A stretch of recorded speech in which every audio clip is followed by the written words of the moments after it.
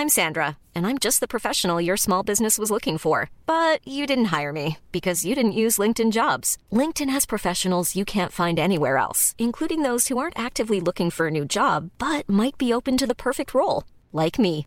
In a given month, over 70% of LinkedIn users don't visit other leading job sites. So if you're not looking on LinkedIn, you'll miss out on great candidates like Sandra. Start hiring professionals like a professional. Post your free job on linkedin.com/people today. Cool fact, a crocodile can't stick out its tongue. Also, you can get health insurance for a month or just under a year in some states. United Healthcare short-term insurance plans, underwritten by Golden Rule Insurance Company, offer flexible, budget-friendly coverage for you. Learn more at uh1.com. Hon lever mångas dröm och har rest över hela världen och jobbat på de stora mästerskapen.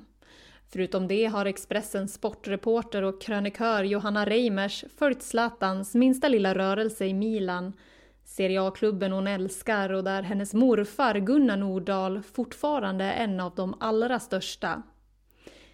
I Sportpodden med Edström och Åberg berättar Johanna Reimers om sitt fotbollsarv, tiden i Milano, om balansen mellan att vara supporter och journalist och hur tungt det kan vara att fylla en ikons skor. Hon berättar också om då hon som 17-åring fick diagnosen Hodgkins sjukdom och om vikten av att vara lösningsorienterad då man jobbar på en kvällstidning. Sedan september är hon tjänstledig för att jobba för föreningen Ung Cancer. Så min första fråga blir såklart varför hon har bytt ut Zlatan mot en av Sveriges värsta folksjukdomar. Du lyssnar på Sportpodden med Edström och Åberg och du hör oss via appen Acast, våran hemsida sportpodden.com eller på iTunes.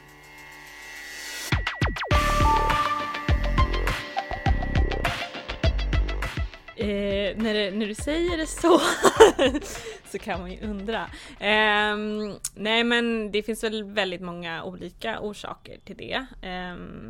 Första anledningen är väl att det dök upp en chans som jag kände att jag inte kunde gå miste om. Jag har varit på Expressen i 8 år.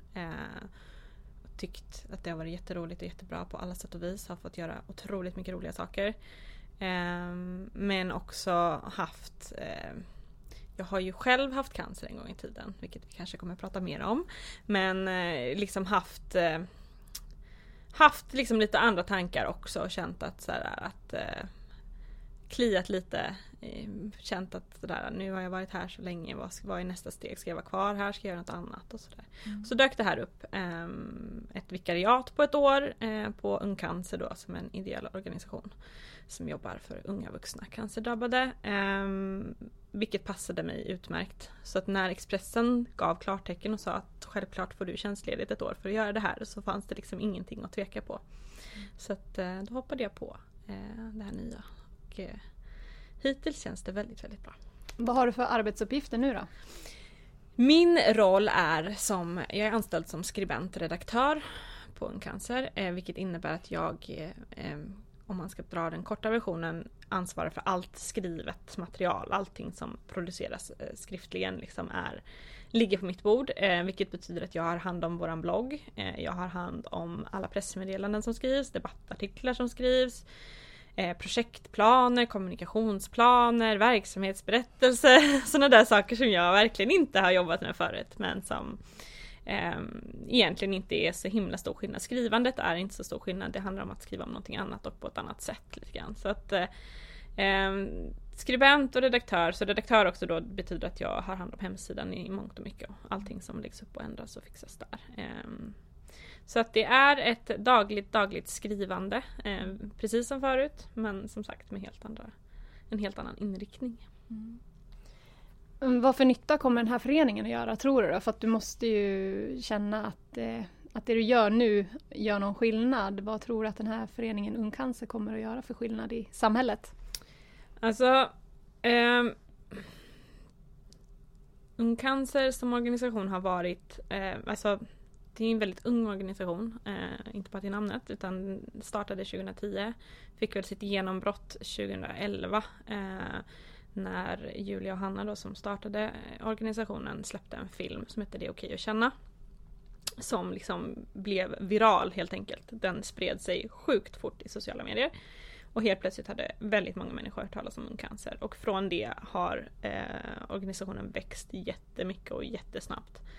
Så att från att de då i september 2011 var 2 personer, 3 kanske de var, jag vet inte om de hade någon mer, men det var de 2 som var kärnan.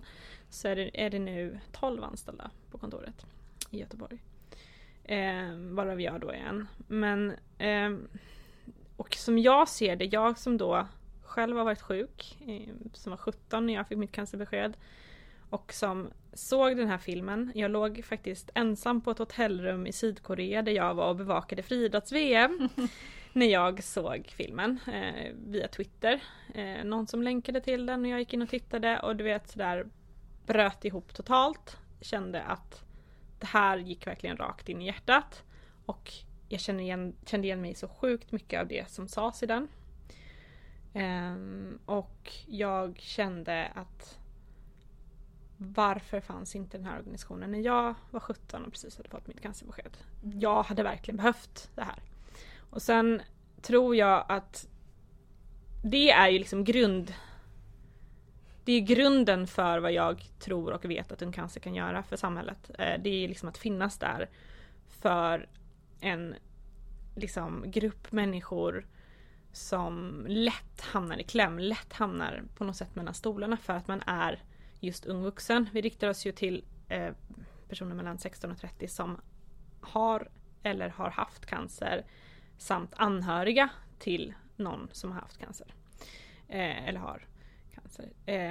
Och jag, liksom, den målgruppen, att finnas där för den som då liksom varken är barn längre för att man är liksom precis på väg ut i vuxenlivet men ändå kanske inte har tagit det där ordentliga klivet, vilket gör att man har hamnat i ett läge där man kanske ännu inte har haft sitt första jobb, så man har ingen inkomst, så man har inte varit i kontakt med myndigheter på det sättet, man vet inte hur det funkar, man pluggar och det är så här CSN kantigt och kan inte så här, man kan inte vara sjukskriven på och liksom plugga på halvfart och så här. Det är mycket såna här grejer som gör att man är alltså samhällets struktur är inte gjort för den liksom gruppen av människor, utan när du har blivit sjuk, då ska du få en sjukpenning och den ska grundas på din inkomst och den ska, men har man inte liksom hunnit dit än, man kanske har rest efter gymnasiet eller man har precis påbörjat en utbildning eller man har bytt utbildning eller det ser ju lite annorlunda ut att vara 25-30 idag än vad det kanske gjorde för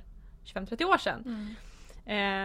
Och liksom de ramverken har inte hängt med, och där har Ung Cancer också en jätteviktig roll att på något sätt visa det här, att finnas där för medlemmarna och visa det på en högre nivå, att visa för liksom politiker och för vården och för allmänheten att så här ser det ut. Det finns en grupp människor som kanske får det ännu jobbigare när de blir sjuka för att det är så mycket andra saker som inte bara flyter utan det blir svårt.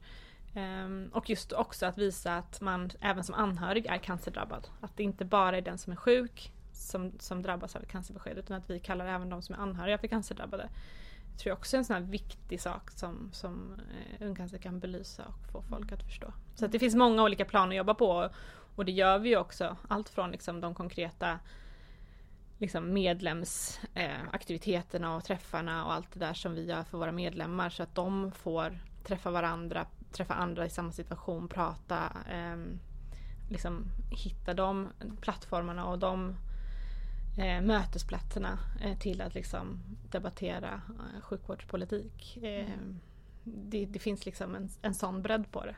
Och i och med att organisationen har vuxit så sjukt mycket och så fort, och det tror jag att det kommer fortsätta göra. Alltså det finns utrymme att göra det fortsatt.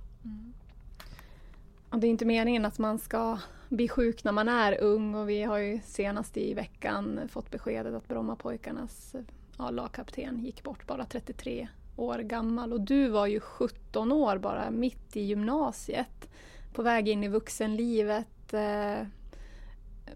Kommer du ihåg liksom exakt hur det var, alltså känslan hur det var när du fick beskedet från din läkare? Kommer du ihåg hur det gick till, eller hur var det? Jag minns just själva beskedet minns jag inte så jättemycket av, för det var väldigt de dagarna inför och det som hände precis där var ju väldigt luddigt. Jag är väldigt glad att jag hade min pappa med mig. Annars hade jag hörde inte ett ord av vad han sa efter att han hade uttalat orden, att det var cancer och att det var lymfom, vilket jag inte hade en aning om vad det var och sådär. Men hela vägen inför, alltså det tog ju... Jag spelade fotboll, gick på fotbollsgymnasium, så att sporten var ju liksom redan där en väldigt, väldigt stor och viktig del i mitt liv. Och det var under våren då, det året, som jag började bli väldigt påverkad, blev väldigt trött. Jag borde ha varit med, alltså jag hade aldrig varit så vältränad, aldrig varit så liksom bra som jag var då, i och med att jag tränade jättemycket, gick på fotbollsgymnasium och liksom hade allting. Jag var liksom 17 år och mitt uppe i det här. Och började bli så här himla trött och sliten, och jag började andas jättetungt när jag försökte anstränga mig, så jag började gå på massa utredningar för astma. Om jag hade fått ansträngningsastma på gamla dagar och massa sådana saker. Så att hela den processen minns jag väldigt mycket av, att liksom det här att helt plötsligt inte förstå vad som händer när man liksom tycker att det borde vara tvärtom. Jag borde klara ännu mer, jag borde orka ännu mer. Och allt det där. Och sen gick hela våren och så gick hela sommaren, och så var det i september när skolan började. Och så var det via en familj, en familj som min familj känner, vars son hade ansträngningsastma, och de hade fått kontakt med en astmaexpert på ett sjukhus i närheten som de tipsade om, och jag fick komma till honom och han lyssnade på mig och sa direkt: det här är inte astma, det här är något helt annat. Så han var den första som då skickade iväg mig på någon annan typ av utredning, för under sommaren hade jag bara fått testa massa olika astmamediciner och inget funkade. Ingen hade tagit ett blodprov på mig, så ingen kunde se det, men det såg han till att jag fick göra en lungröntgen, jag fick göra ett EKG, och de tog blodprov på mig och upptäckte att mina blodvärden var så låga så de var så här: alltså sover du inte typ 22 timmar om dygnet, för du borde vara jättetrött. Och jag var så här: nej. För det var liksom inte det jag hade känt av någonting. Men då skickades jag iväg direkt, då skickades jag akut till Uppsala på utredning och så. Och det är just där i Uppsala så var det liksom, där visste jag för jag förstod att det var någonting allvarligt, eller jag förstod att det var att de tog det på allvar. Sen kunde det ju sluta med att det inte var det. Så att, och det var under den veckan jag fick veta vad det var då.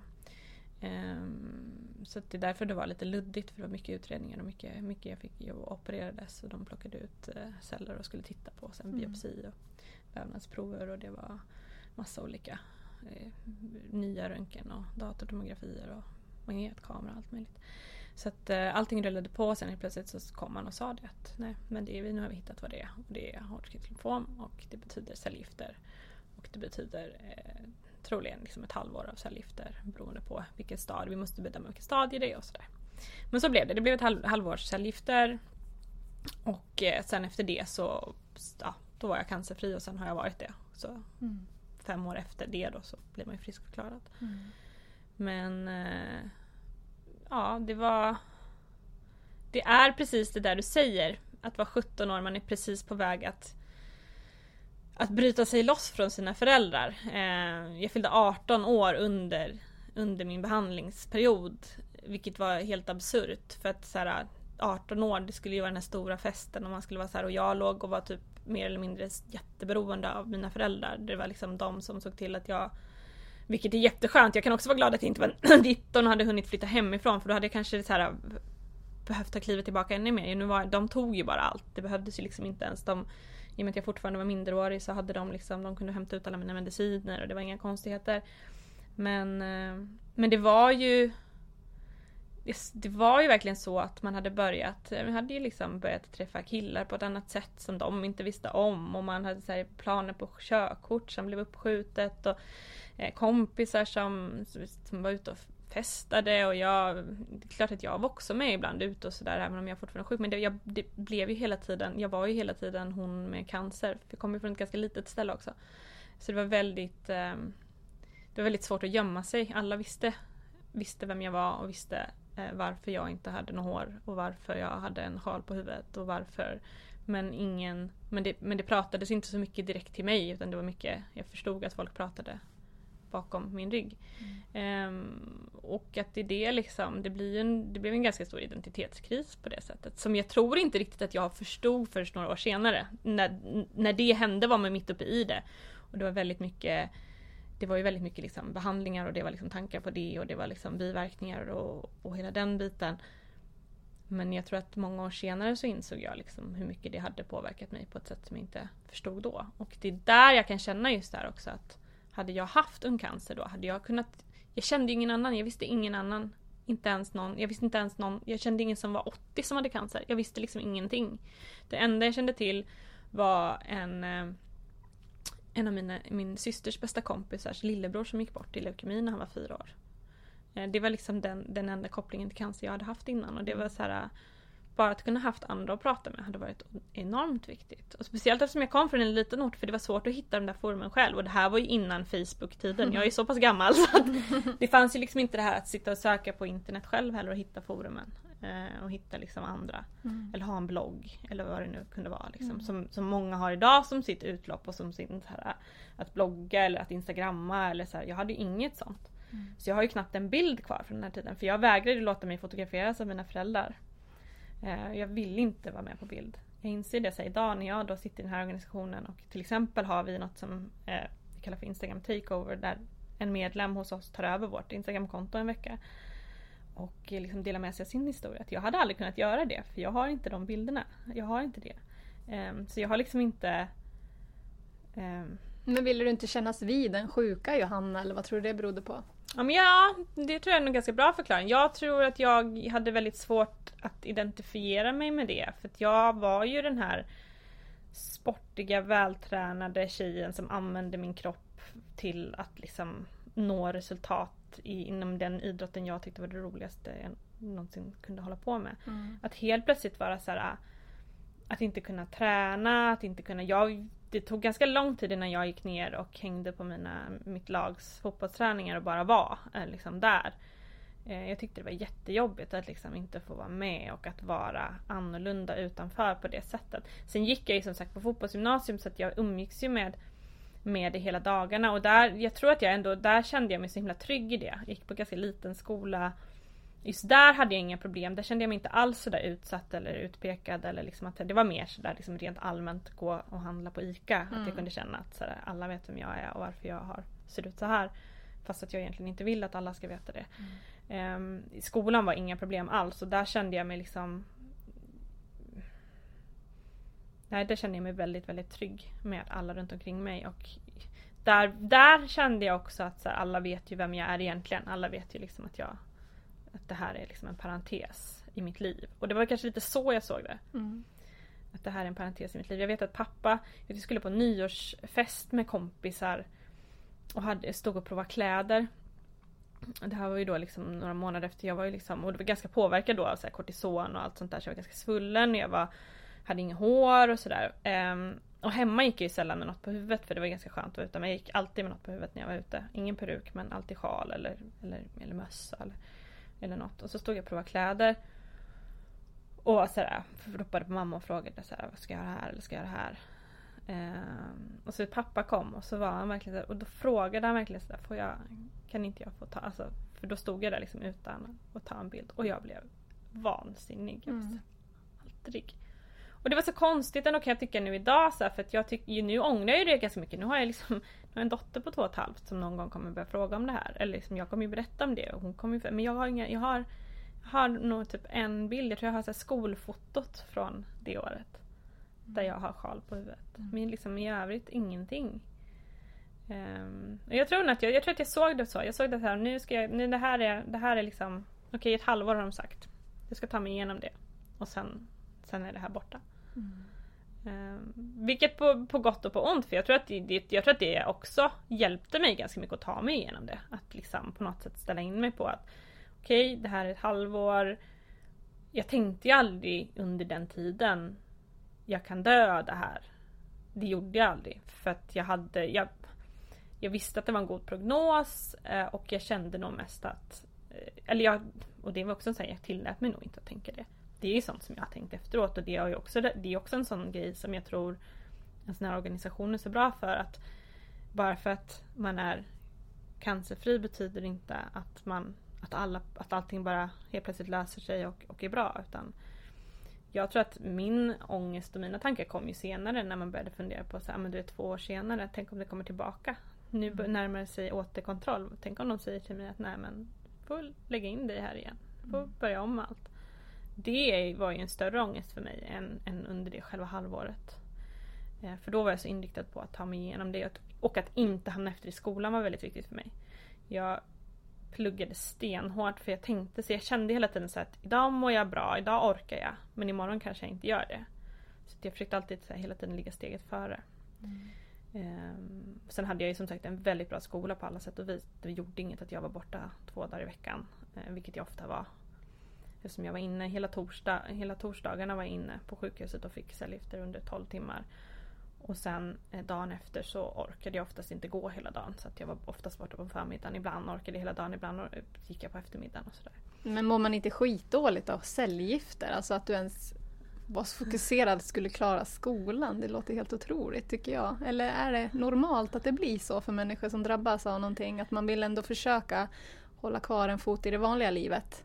Jag tror att det är väldigt olika. Jag tror att det är det här som är väldigt speciellt. För jag tror att alla reagerar olika. Alltså, jag kan känna mig otroligt mycket av det som många av våra medlemmar pratar om när jag träffar dem. Väldigt mycket saker som jag liksom känner igen, tankar och känslor och så. Men just hur man reagerar på allting och hur man hanterar det är så otroligt olika. Och det är också en sån här sak som man lär sig om man varit inne i det. Att det finns otroligt många olika typer av cellgifter som påverkar folk på väldigt, väldigt många olika sätt. Vissa tappar man inte ens håret av. Vilket alla tror att man alltid gör av cellgifter. Det gjorde jag mina. Och jag hade dagar när jag verkligen mådde illa och så. Men jag hade aldrig det här som vissa andra har. Att man liksom bara ligger och kräks i flera timmar och så. Det hade jag inte. Så det där var ju en sak. Jag blev väldigt trött av dem. Väldigt, väldigt trött. Och dessutom fick jag då, vilket man får i olika mängder. Men jag fick väldigt mycket kortison. Vilket gjorde att jag svullnade upp och fick liksom... Andra jag hade... kortison kan jag säga, kunde vara hungrig jämt. Alltså kunde så här liksom verkligen bara vilja äta. Vilket i och för sig är mycket bättre än att man tappar aptiten. För det kan man göra av andra cellgifter. Så att det är så här, det finns ju jätteolika saker. Framförallt för mig var tröttheten. Och sen var det att alltså man tappar ju väldigt mycket muskler och styrka. Så att jag var liksom rent fysiskt nedbruten. Och mina behandlingsperioder såg ut så att jag under 3 veckor fick cellgifter. Och sen hade jag en vecka där jag var cellgiftsfri. Som när kroppen skulle återhämta sig. Och den veckan hade jag led- och muskelvärk som liksom var vidrig. Som gjorde att jag inte kunde sova. Och jag hade liksom ont konstant. Det liksom värkte i så här armbågar och knäleder och så här höfter. Och hade liksom... Där liksom ingenting i princip hjälpte. Jag fick så här starka smärtstillande på recept. Men som liksom mest bara gjorde mig, jag kände mig groggy, men liksom det tog bort udden av smärtan, men det gjorde väldigt, väldigt ont. Och de veckorna var jag inte särskilt glad. Då låg jag nog mycket hemma. Fast det minns jag inte så mycket av mer än att jag minns att jag hade ont. Jag minns att vi hade inget badkar hemma, så jag brukade åka hem till min syster som bodde i en lägenhet en liten bit ifrån. Och låna deras badkar under de här veckorna. Och då kunde jag åka dit och så kunde jag ligga i ett varmt bad i så här 2 timmar. För att det hjälpte. Det tog bort ganska mycket av. De sakerna minns jag. Men jag minns faktiskt inte hur mycket jag var i skolan. Och hur mycket jag klarade av att göra. Men sen hade jag hade underbara kompisar som liksom hämtade mina böcker. Och så här har du, det här ska vi göra. Och lärare också. Så där, som liksom. Jag hade en kompis som brukade följa med mig ibland till sjukhuset och sitta med mig. Så satt vi och pluggade. De hade väldigt roligt åt oss. För hon gjorde alltid så här stora mindmaps på allting. Så att hela min säng var bara så här full av mindmaps. Så kom alla sköterskor in och bara var så här: vad håller ni på med egentligen? Så här, passa på att titta på tv och liksom ät godis. Så jag bara, nej, jag ska plugga till det här provet. Så sånt där minns jag rätt väl. Men jag tror det var just det där. För mig var det väldigt mycket så. För mig var det väldigt viktigt att ha en fot kvar i det vanliga. Förutom att jag i vissa delar då, som till exempel fotbollen, tyckte jag var rätt jobbig. Att inte liksom, att inte vara med och att inte känna som vanligt. Men att just liksom fortsätta umgås med kompisar. Fortsätta att faktiskt kunna gå ut en fredagkväll. Om jag kände att jag rent mentalt orkade med. Att kanske folk skulle titta lite extra och undra vem jag var. Men oftast så var det... bara det här att hänga med kompisar och att liksom vara med på det jag tyckte att jag ville vara med på. Att liksom inte låta det hindra mig. Och att hela tiden hänga med i skolan för att jag absolut inte ville behöva gå om något eller vara kvar. Liksom.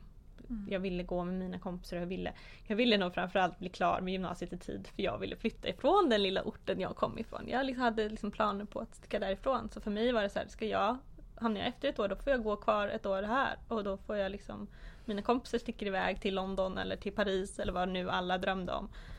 Och då ska jag sitta kvar här ett år till, där jag inte vill vara. Så... Fanns en drivkraft där? Ja, men det fanns det. Det fanns det verkligen. Och sen den där dippen som jag någon gång trodde skulle kom aldrig riktigt. Utan jag hängde ju med i skolan hela den där biten. Just för att lite lätt anpassat liksom, att jag slapp, att jag inte var närvarande jämt var inte så noga. Och att jag fick mina betyg ändå trots frånvaro och sådär. Så att det... nej, det var en drivkraft. Det tror jag. Och just den här tanken på att men det är en parentes. Det här händer nu. Sen går jag vidare. Och går tillbaka till det. Trodde jag. Så. Men... Jag tänkte du sa att du gick på ICA och kände dig uttittad. Och dels för att du var ung och hade cancer. Men du har ju också ett fotbollsarv. Du är ju barnbarn till Noet i Grenoli. Gunnar Nordahl. Giganten som ju hade målrekorder fram till i fjol. Ja, var det. Ja, jag tror det. Ja. Jag menar, alla visste ju vem du var på grund av det också. Och så plus att du höll på med din fotboll som jag tänker mig ändå som du kanske ville lyckas med. Spelar det någon extra roll, tänker du? Bra fråga. Ja, kanske. Alltså... Just det där att jag på något sätt, jag var aldrig någon supertalang själv, så liksom, jag var nog mer en sån som slet mig till mina framgångar inom fotbollen. Jag hade nog inte varit någon sån här, jag spelade inte direkt allsvensk nivå när jag var 17, vi spelade i division 3 i Värmland liksom. Men det fanns ju liksom en dröm om att, eller jag såg ju inte ett liv utan fotbollen, alltså det gjorde jag inte. Och den kom ju också med mig från sån tidig ålder, med liksom släkten. Så. Det har ju alltid handlat om fotboll på ett eller annat sätt. Sen då flyttade vi till Degerfors där allting kretsade kring fotboll på ett annat sätt. När jag var 8 och sen liksom rullade det på. Min syster spelade, min bror spelade. Man gick alltid på Stora Valla och hängde på alla matcher. Och liksom la så mycket tid på det. Som sagt, fotbollsgymnasium, vilket betyder att jag tränade ju typ alla dagar i veckan. Spelade matcher. Det var ju väldigt, allting kretsade kring det. Jag la ner alla andra fritid. Jag spelade piano, jag spelade andra fritidsintressen som liksom hängde med en bra bit. Men de försvann ju allt eftersom fotbollen var allt. Och sen då, för det som hände efteråt också var att i och med att jag hade fått så mycket kortison, vilket påverkar skelettet, gjorde på mig lite grann, vilket jag inte visste om. Men jag fick en lite sämre bentäthet, säger man. Det är inte att man är benskör, men att liksom benen är lite skörare, fast på en så pass liten nivå så att det inte ens benämns som benskörhet. Men det som hände var att när jag började träna väldigt hårt igen, för att jag skulle komma tillbaka efter det där halvåret, efter den här parentesen, var att jag tränade hårt och liksom började utsätta mina höftkulor för hårt tryck helt enkelt. Började springa, så att min högra höft, eller båda egentligen, men det är en högra höftproblem, höftkula blev lite deformerad, vilket gjorde att jag fick ont. Vilket gjorde att jag ganska snart insåg att jag kan inte fortsätta med det här överhuvudtaget. Så att som tur var hände väl det kanske i samma veva då som jag skulle ta studenten, vilket gjorde att då fick jag något annat att fokusera på. Då stack jag och en kompis till London och gjorde någonting annat. Och jag kunde lämna det där att jag inte kan spela fotboll längre bakom mig lite grann. Eller då hade jag väl kanske inte, jag visste att jag hade ont när jag gjorde det, men jag hade inte gått på någon ordentlig utredning än. Men när jag var i London så jobbade jag på hotell och höll på och städade och hade en massa tunga lyft och så, fick en ondare. Så när jag kom hem gjordes det en ordentlig utredning och de sa till mig att det är nog bäst att du undviker att springa överhuvudtaget, för att det gör ont på dig och det kan förstöra mer liksom. Så att jag fick lägga allting på hyllan. Och det är väl lite där jag tror jag ville bli journalist. Men jag hade nog ingen dröm om att bli sportjournalist. Det var liksom inte jag ville bli journalist för att jag ville... Men av många andra anledningar. Liksom. Hela yrket fascinerade mig på det sättet att det involverade liksom, antingen då, framförallt skrivande, vilket jag gillade. Och jag har alltid varit fascinerad av nyheter. Jag lärde mig läsa väldigt tidigt. Jag var 4-5 när jag lärde mig läsa, och när jag var 6-7 så läste jag kvällstidningarna och kom till mamma och frågade och jagade Palmemördare på stan för att jag hade läst om det i tidningen och så att jag har liksom alltid varit väldigt fascinerad av hela den där grejen och alltid varit väldigt så här nyhetsnörd. Så att för många andra saker, och också haft en sån här dröm om att förändra världen som väl typ alla som blir journalister har, för att man känner att försöker göra skillnad på något sätt. Men sen följde det sig ganska naturligt efter att jag hade pluggat och börjat jobba att det blev sporten, för att jag på något sätt både jag drogs till den och även sportredaktioner som hittar tjejer som brinner för det och som verkligen vill och kan och är liksom, de suger upp en på en gång, för att det är ju en brist, en enorm brist, alltså det är en väldigt ojämställd värld. Det blir bättre och bättre för varje år, för varje månad nästan. Det finns otroligt många fler idag än när jag började på Expressen för 8 år sedan.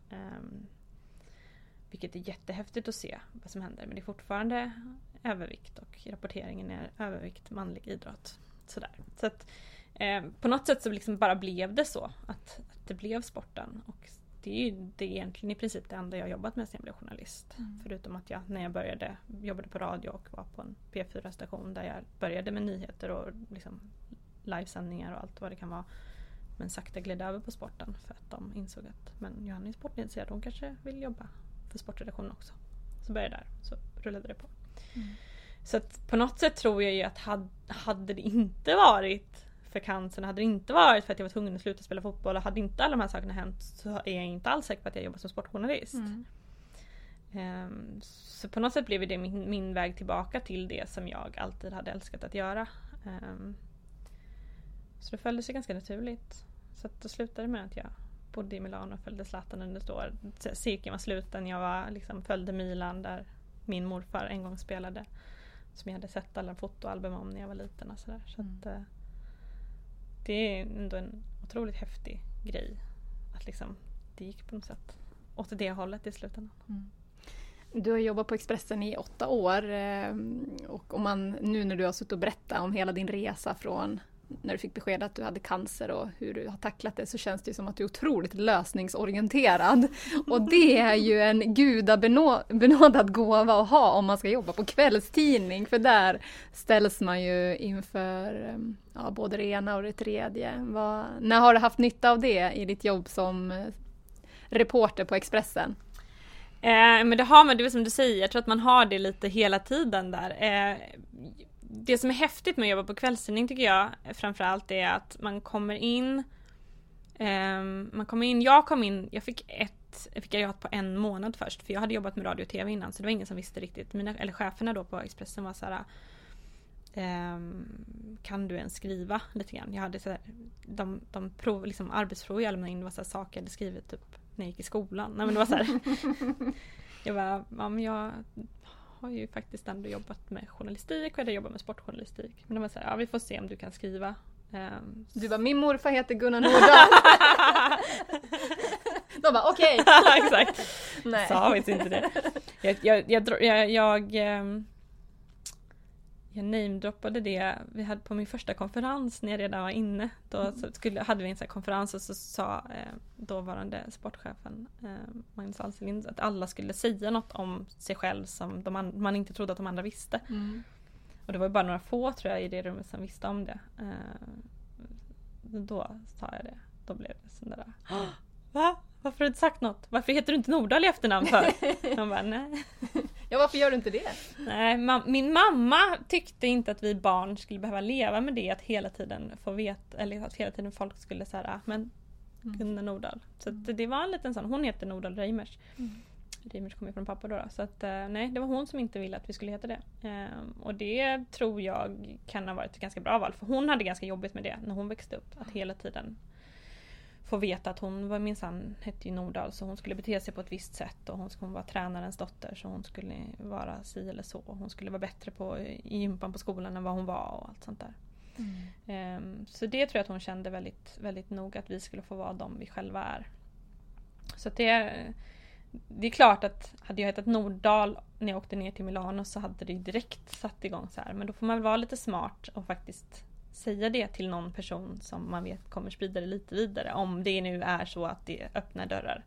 Vilket det faktiskt gör i det läget. Så där är ju en sån lösningsorienterad sak att typ hitta rätt person. För man vill kanske inte vara den här som bara hej kolla vem jag är heller. För att jag vill ju också jag vill ju inte som journalist då, alltså kommer man ner till Italien som tjej, ganska ung tjej. Och liksom är så här hej jag ska följa Zlatan, så blir de va? Lite grann så. Men också alltså det är mer ett imponerat än ett liksom så här vadå? Och jag har aldrig känt mig diskriminerad i de lägena. Utomlands väldigt sällan, mer att folk är så här, men gud hur kommer det här sig och bla bla så där. Dessutom är vi ganska många kvinnliga sportjournalister som bevakar internationell fotboll, vilket gör att i Europa är de ganska vana vid att det kommer tjejer från Sverige, så att de är så här mer att jaha, man är tydligen tjej om man är internationell fotbollsexpert i Sverige. Lite så. Om man ska bevaka världens bästa fotbollsspelare, då ska man vara tjej. Ja. Det är bra. Och helst heta Johanna tydligen. Ja, exakt. Det finns ju några Johanna. Det har varit många roliga förväxlingar ute i Europa när den ena efter den andra Johanna dyker upp. Nej, men i alla fall så vart var jag? Dörröppnare. Ja, nej men man vill ju liksom inte vara.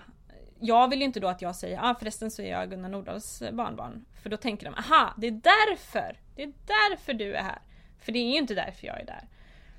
Sen att det liksom är en bonus i det hela och som kanske då som sagt hjälper mig om jag ser till att de som jobbar på Milans pressavdelning får veta att det är så. För då kanske då kanske de blir lite mer intresserade, de kan så här urskilja mig i en mängd som det här är alla journalister.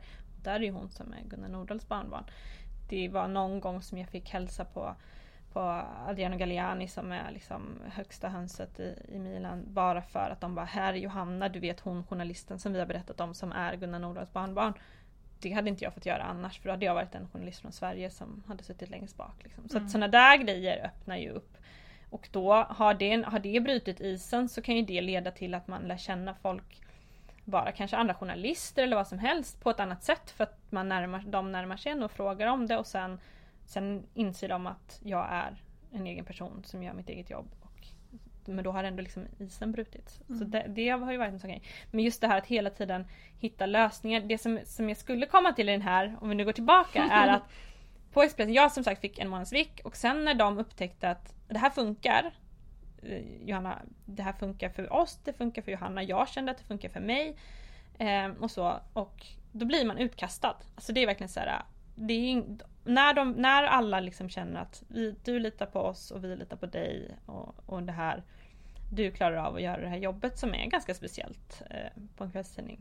Sena kvällar, jobbiga samtal, alltid sitta och vänta sist på att saker ska så här, vänta ut in i det sista och jaga in i det sista och ligga på och man ska vara först och sådär. Så kastas man ut. Det är bara så här, okej, men bra, då åker du och gör alpint den här helgen i Finland. Du, här har du flygbiljetten och bilbokningen och hotellbokningen. Nu får du klara dig själv. Liksom. Lite så. Så det gäller ju att man löser det. Alltså du måste kunna lösa det om du vill bli utskickad igen. Och igen och igen och igen. Och har du löst det så blir du det. Och till slut så sitter du där i Milano och bevakar Zlatan. För att du hela tiden har hittat lösningar på saker som kanske ingen visste skulle kunna uppstå heller. Alltså, det är inte så att någon kastar ut den och säger så här, jag klarar det själv så. Men det är liksom, om man vet att det här är personer som löser det, så får man så mycket mer fria händer. Och det är då jobbet på kvällstidning blir extra roligt. För då helt plötsligt så då kan du i princip göra vad du vill. I princip. inom vissa gränser. Nej, men då finns det liksom, om de säger så här, ja men jag vill åka och träffa den här för att jag vill okej, kan du lösa det så varsågod. Då får du göra det. Eller liksom, som sagt, sitta i Milano en hel säsong och bevaka Zlatan är ju så sjukt. Det är ett sånt privilegium så att det är helt galet. Det är jättejobbigt och det är jättesvårt och det är liksom ständigt, man är typ i tjänst hela tiden och det är som vi då Expressen, och så är det en rapport från Aftonbladet och så tävlar man med den hela tiden och samtidigt så tävlar man inte alls för man är de enda svenskarna där, så man blir liksom så här, ja, det är vi som umgås. Ja, men det är så här, det är en väldigt absurd situation, men det är också samtidigt så otroligt häftigt, och det är ju egentligen bara på en kvällstidning som gör en sån sak. Sätter en reporter i Milano för att bevaka Zlatan. Det är liksom, jag brukar säga det att jag var London-korrespondent och Zlatan-korrespondent. Du har ju gjort otroligt mycket olika saker på Expressen, men är tiden i Milano höjdpunkten om du ska liksom blicka tillbaka så här långt? Ja, men just för att det även på ett personligt plan blev liksom, i och med att hela historien med min morfar och vad han gjorde där och så är det ju absolut det häftigaste jag gjort på det sättet. Sen har jag andra saker som liksom står ut också.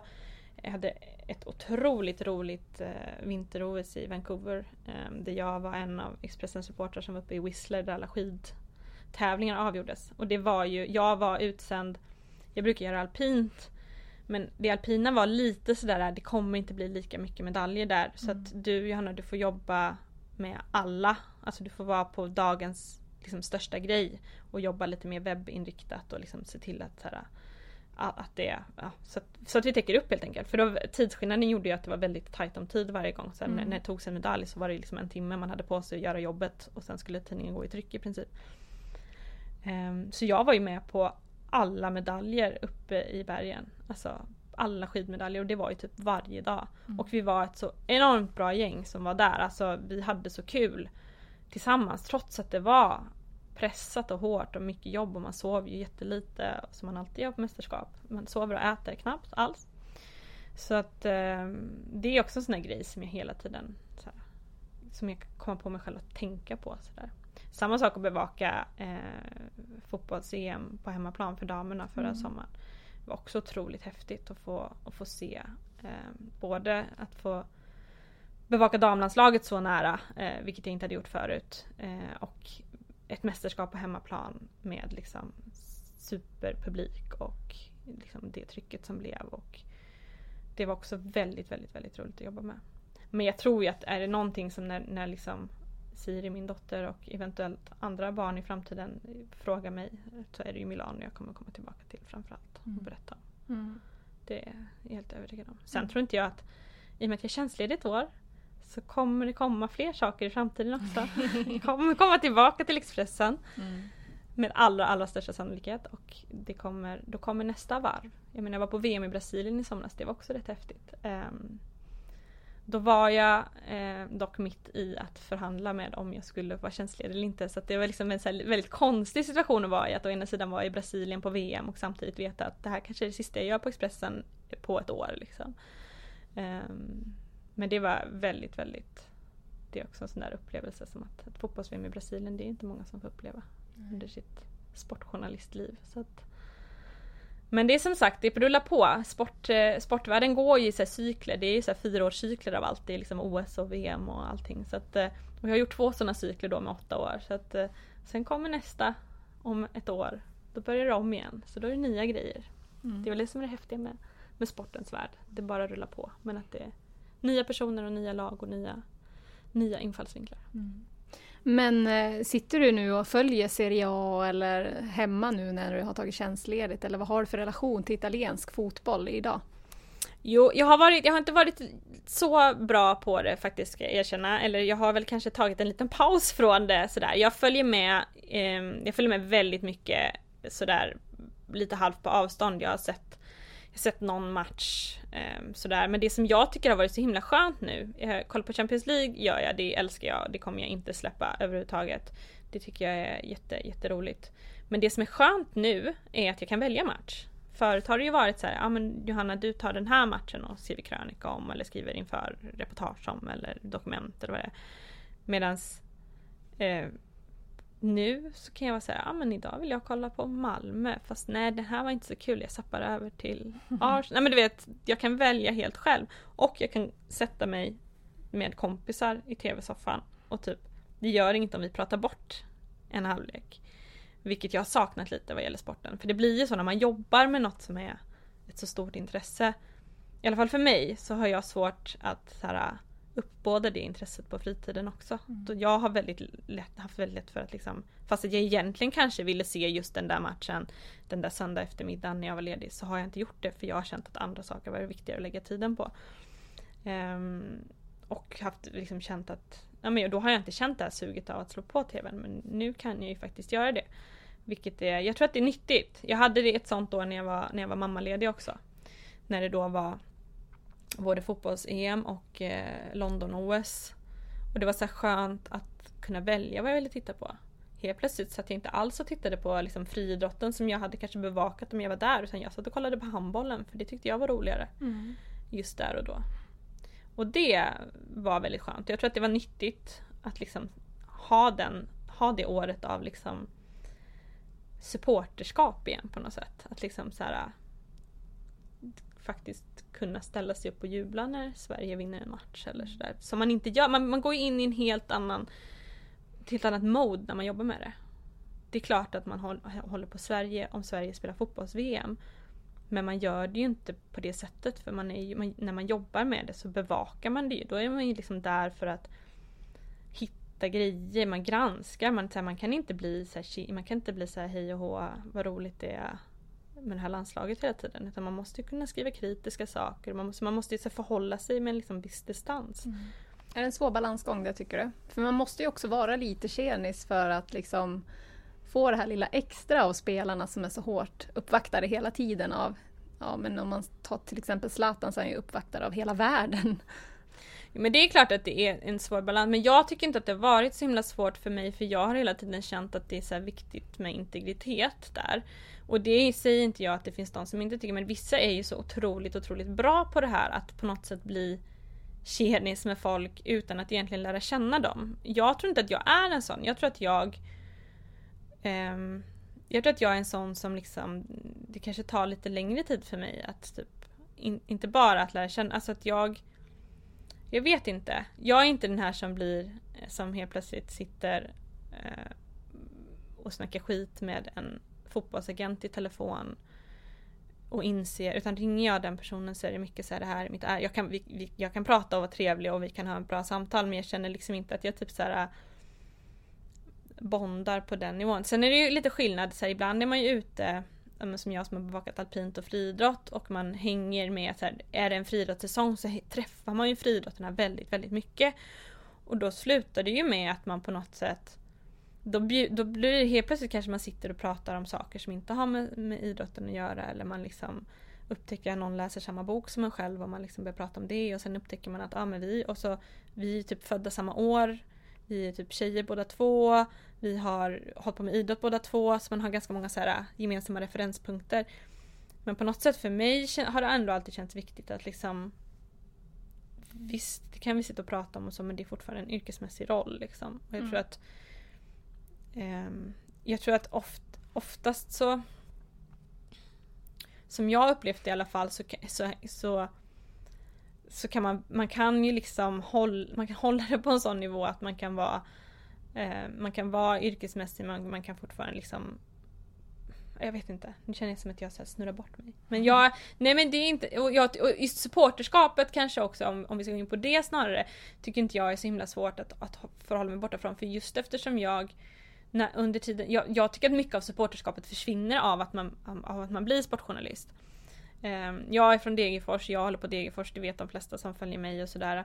Turen jag har haft är väl att de spelar Superettan och jag har inte ens bevakat Allsvenskan särskilt mycket, så att jag har inte behövt hålla den distansen. Jag har aldrig hamnat i läget att jag ska skriva en krönika om Degerfors, vilket hade kunnat hända och vilket händer för väldigt många reportrar, att här, nu ska jag gå på AIK och jag har egentligen laget i mitt hjärta och nu ska jag typ. Men jag tror inte att det är så svårt som folk tror, för att man går in i den här yrkesmässiga rollen så otroligt mycket och man stänger av ganska mycket av det där supportermässiga, kan jag känna.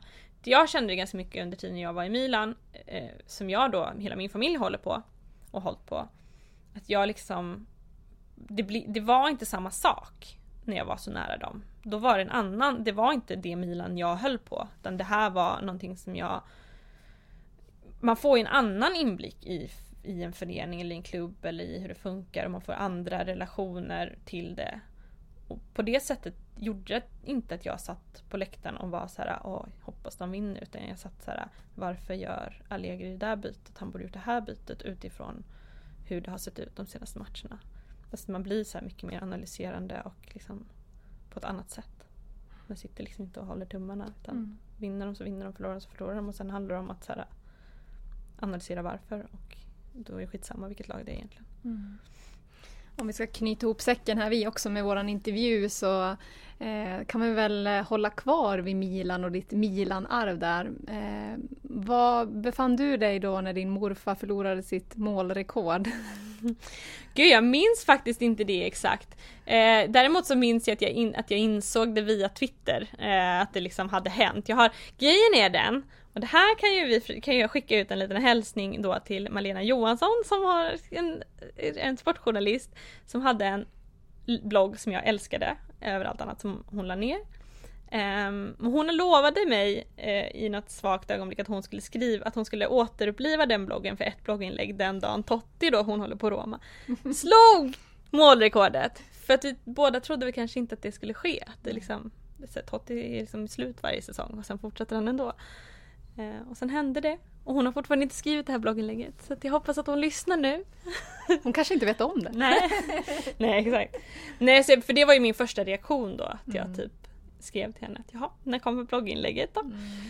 Nej, men det var väl ganska väntat då. Och det är ju så här, det är ju många, jag får ju ofta frågan till exempel, så här, vem är bästa?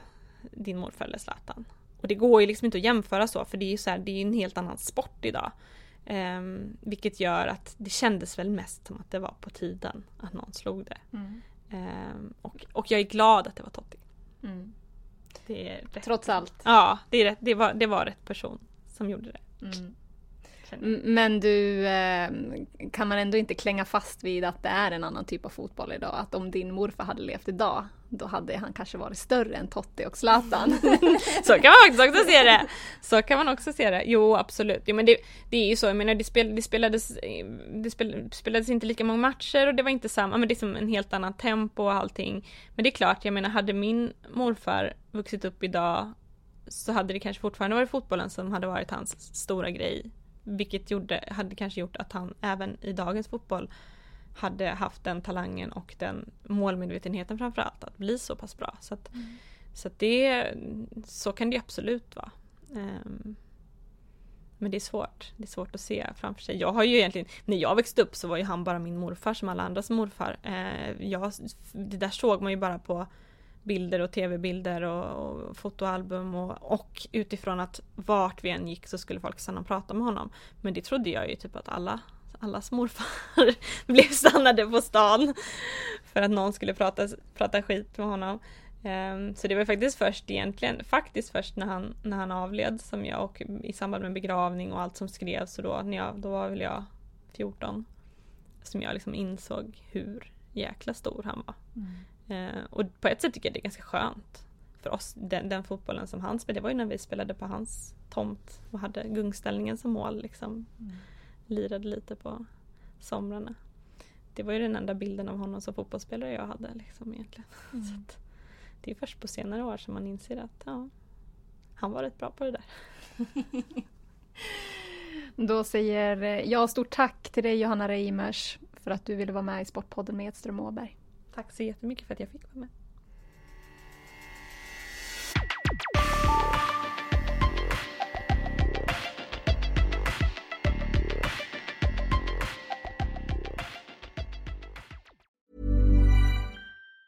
Mom deserves the best, and there's no better place to shop for Mother's Day than Whole Foods Market. They're your destination for unbeatable savings, from premium gifts to show-stopping flowers and irresistible desserts. Start by saving 33% with Prime on all body care and candles. Then get a 15-stem bunch of tulips for just $9.99 each with Prime. Round out Mom's menu with festive rosé, irresistible berry chantilly cake, and more special treats. Come celebrate Mother's Day at Whole Foods Market.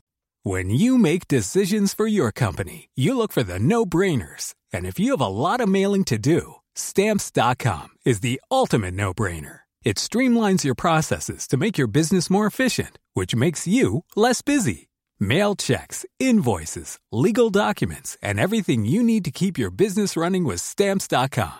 Seamlessly connect with every major marketplace and shopping cart. Schedule package pickups and see your cheapest and fastest shipping options from different carriers, with rates up to 89% off USPS and UPS rates. And with the Stamps.com mobile app, you can take care of mailing and shipping wherever you are. Make the same no-brainer decision as over 1 million other businesses with Stamps.com. Sign up with code PROGRAM for a 4-week trial, plus free postage and a free digital scale. No long-term commitments or contracts. That's Stamps.com.